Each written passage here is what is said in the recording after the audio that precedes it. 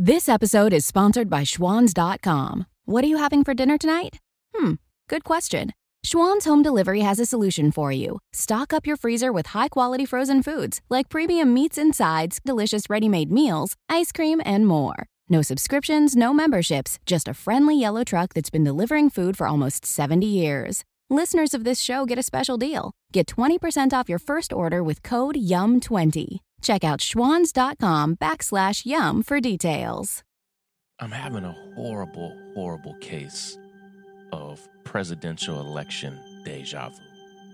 And it's the worst kind of deja vu.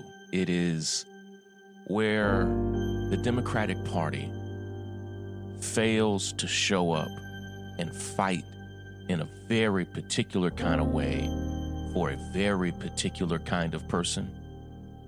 And because they don't show up, a con man, a proven lifelong con man, Donald Trump, shows up in their place.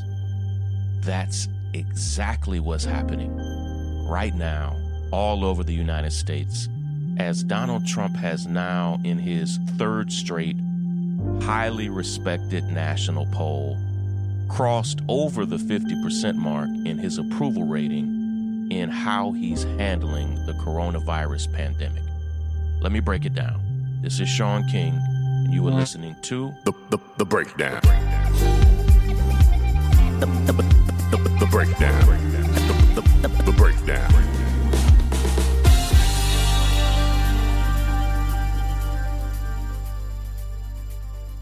Before we begin today, I want to preface everything that I'm about to say with a bit of an asterisk. I am not saying any of this to damage Joe Biden. I'm not saying any of this to damage the Democratic Party, or even for that matter, to damage Bernie Sanders. I am saying this because it is a horrible situation where the Democratic Party, and I would say the Democratic establishment, has not understood a core, essential lesson of the 2016 election, and not just the 2016 election, but the 2016 election, just like the 2020 election, took place in 2015 and 2016, just like this one takes place in 2019, all the way now we're in the 2020 wing of this election. It is really, really hard when you lose a campaign. And I have now helped manage and organize over 20 different campaigns across the country. When you win a campaign, you often overlook the mistakes that you made in that campaign. And like, here's another example of when I see that happening. In a state, say you or your party or your candidate wins a statewide election, or even loses a statewide election, but you either win by a large margin or you lose by a large margin. Sometimes when you win or lose by a large margin, it causes voter suppression and real incidences of real moments of machine failure, of poll closures. It causes all those things to be overlooked because you lost by a big margin or you won by a big margin. And so these things, these kind of incidents of voter suppression that you should have been looking at, all of a sudden don't get looked at the way they should. And the same is true. I've helped to manage campaigns for district attorney all over the country. And when you win, when we helped campaigns in Boston, in San Francisco, in deep in San Antonio or in Jackson, Mississippi, when we won, you're so exhausted afterwards that you just collapse. But you're also just so glad you won that you don't necessarily do an autopsy, if you will, on that campaign. And you don't inspect it, you don't survey it the way that you should. Well, for the most part, in the organization that I helped co-found, Real Justice, when we've lost, we've tried to do that. We've tried to have open, painful, detailed discussions about why we just lost. They hurt. They suck. I hate the conversations. But because we had them, and I literally write about this for almost a whole chapter in my book, Make Change, because we were deeply introspective about our failures, because of that, it caused us to know where we needed to pivot, where we needed to change. It caused us to understand how we needed to do things differently. And I am not at all confident that after the Democratic Party, after Hillary Clinton lost to Donald Trump, that because the loss was so painful, legitimately so, for Hillary Clinton, for the Democratic Party, for Democratic voters, particularly for very particular segments of the American population, the loss was so painful that a lot of the introspection that needed to happen, a lot of the analysis, I call it an autopsy in a way of looking back at the cause of death. What caused this? What were the 12 factors that contributed to this? I don't think that really honestly happened, not on the Democratic Party level and not on the Democratic establishment level. In great part, I think it got lost when all of a sudden Russia was primarily being blamed for this. When fake ads on Facebook were being blamed for it. And listen, I have said publicly, let's put those things as one of the 25 different causes. Let's say Russian interference is one of those causes. It's not the only cause. And there's one primary mistake that Democrats made in 2015 and 2016 that I see happening right now. And it's happening against, I think, a candidate that proved you just can't make that mistake against him. I don't think it would ever fly. I think it's an ignorant mistake no matter what, but it definitely doesn't work against Donald Trump. And let me unpack it. In 2015 and 2016, Hillary Clinton aimed to clear the field. Joe Biden actually wanted to run in 2016. Elizabeth Warren wanted to run in 2016. Many leading Democrats wanted to run in 2016. And I have always said, I wish they would have.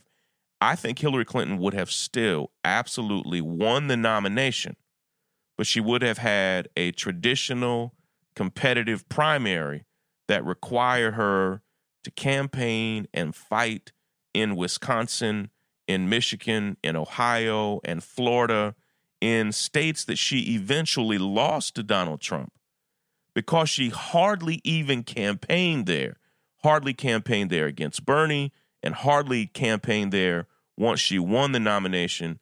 In some of these places, she didn't even go to major cities where it appears that her team just believed she had it in the bag.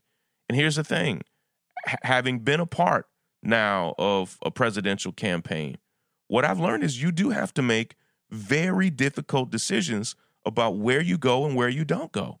The candidate themselves can't go to every state and every city all the time. They are a limited, finite human resource. And so Hillary Clinton hardly had, I don't just mean Hillary Clinton herself, but Hillary Clinton and her campaign hardly had a presence in Michigan and Wisconsin in particular. States that Barack Obama won, that she then ultimately lost, but Donald Trump showed up.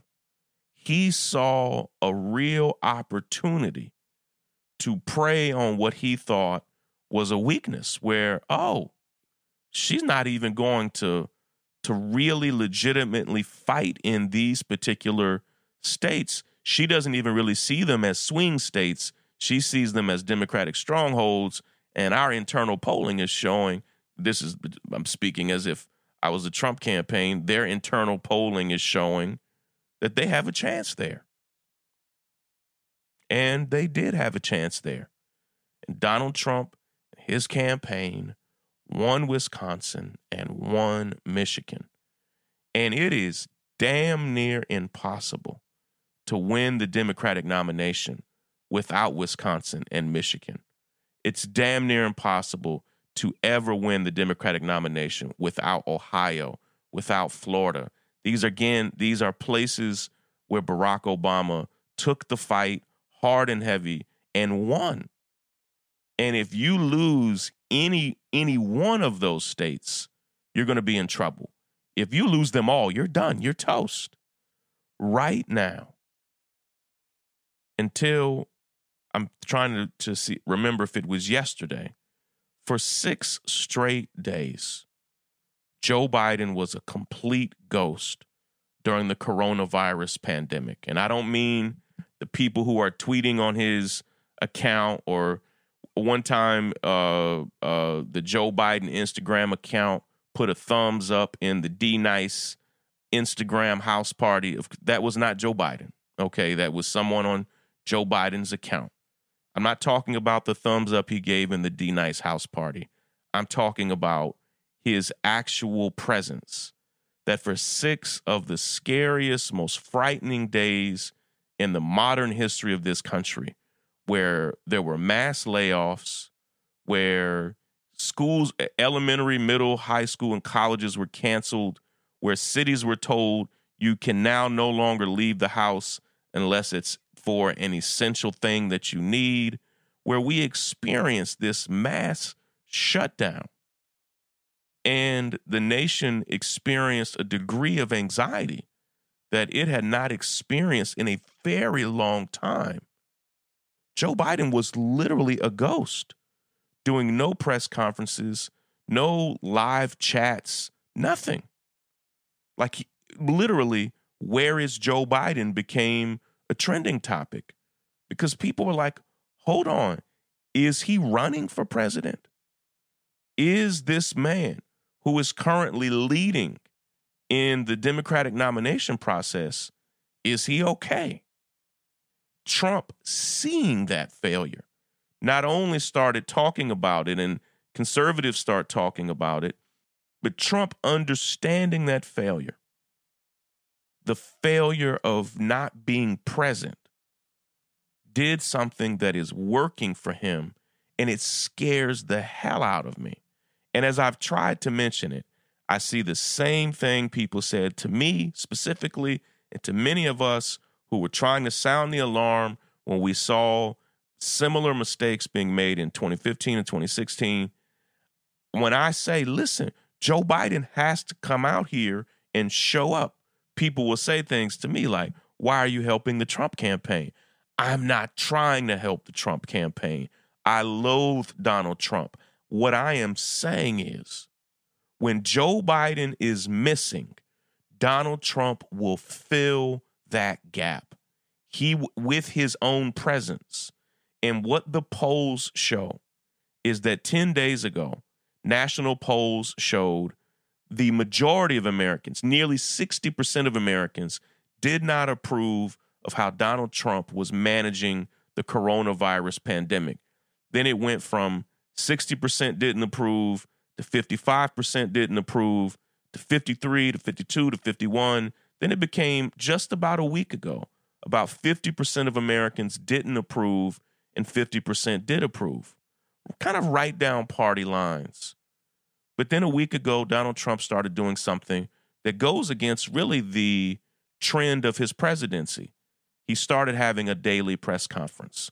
The press conferences are a mess. He regularly lies. Again, the man is a known fraud and con man.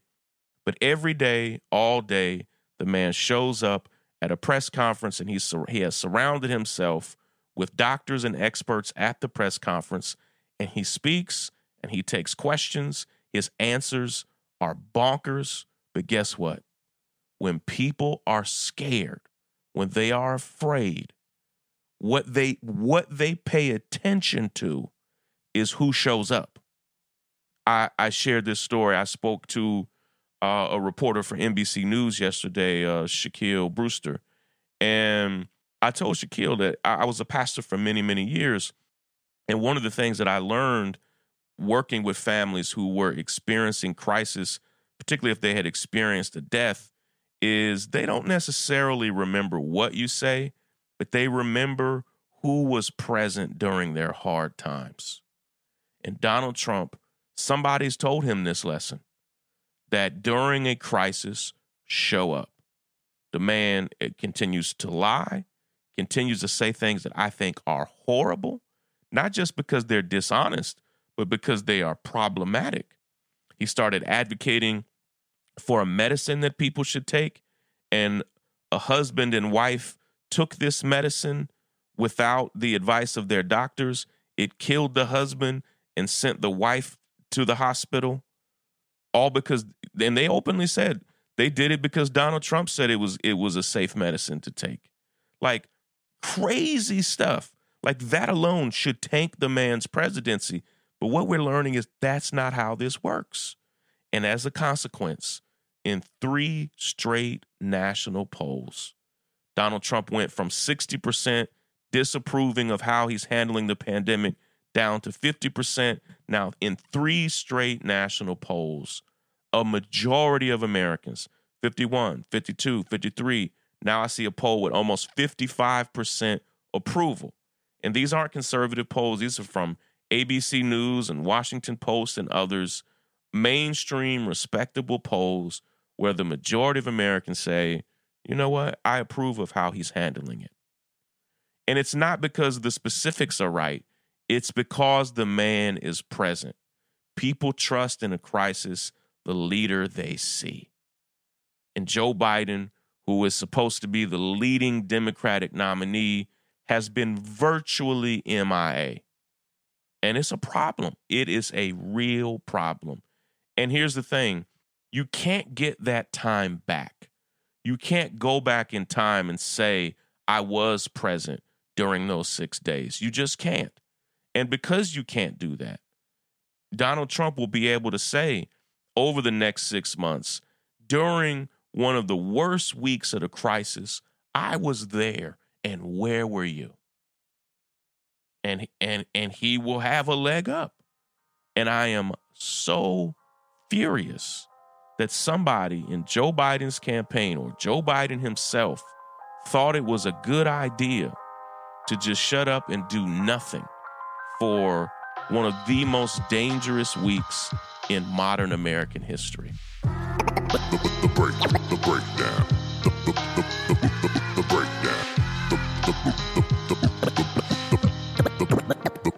The breakdown. This episode of The Breakdown is brought to you by Magic Spoon. Do you love good breakfast cereal? When I was growing up, breakfast cereal was one of the best parts of being a kid. But as an adult, you realize that all of your favorites were really just full of sugar and junk that you shouldn't eat, not as a child or as an adult. And breakfast is kind of boring sometimes as a result. Well, this episode is sponsored by Magic Spoon, a new cereal company that's discovered a way to recreate your favorite childhood cereals. Listen to this. Take my word for it. It's still good with 0 sugar, 12 grams of protein, and only 3 net grams of carbs in each serving. They offer flavors based on all-time classics like cocoa, fruity, frosted, and blueberry, plus a variety pack that lets you try them all. Right now, if you go to magicspoon.com/breakdown, you can grab a variety pack and try it today. And be sure to use our promo code BREAKDOWN at checkout, and you'll get free shipping. Magic Spoon is so confident in their product. It's backed with a 100% happiness guarantee. So if you don't like it for any reason, they'll refund your money, no questions asked. That's magicspoon.com/breakdown and use the code BREAKDOWN for free shipping. And we thank Magic Spoon for sponsoring today's episode. Thank you all so much for listening to today's episode of The Breakdown. As always, I'm hoping that you're hanging in there, that you're doing okay, that you are safe, secure, and healthy. Listen, I'll say this on every episode for as long as we are doing the breakdown during this pandemic.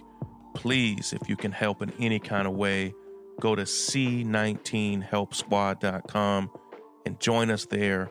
We have teams that have propped up all over the country. And listen, if you're not able to help there, but you know of another way to help, please, there are smart ways that if you're able, if you are in a position of privilege or resource, or even if you just have time on your hands, there are so many different ways that you can help make a difference. We love and appreciate each of you. Of course, thank you so much to Lysandra, to Willis, and to Brandon for today's episode. Take care, everybody. Break it down. The breakdown. The breakdown.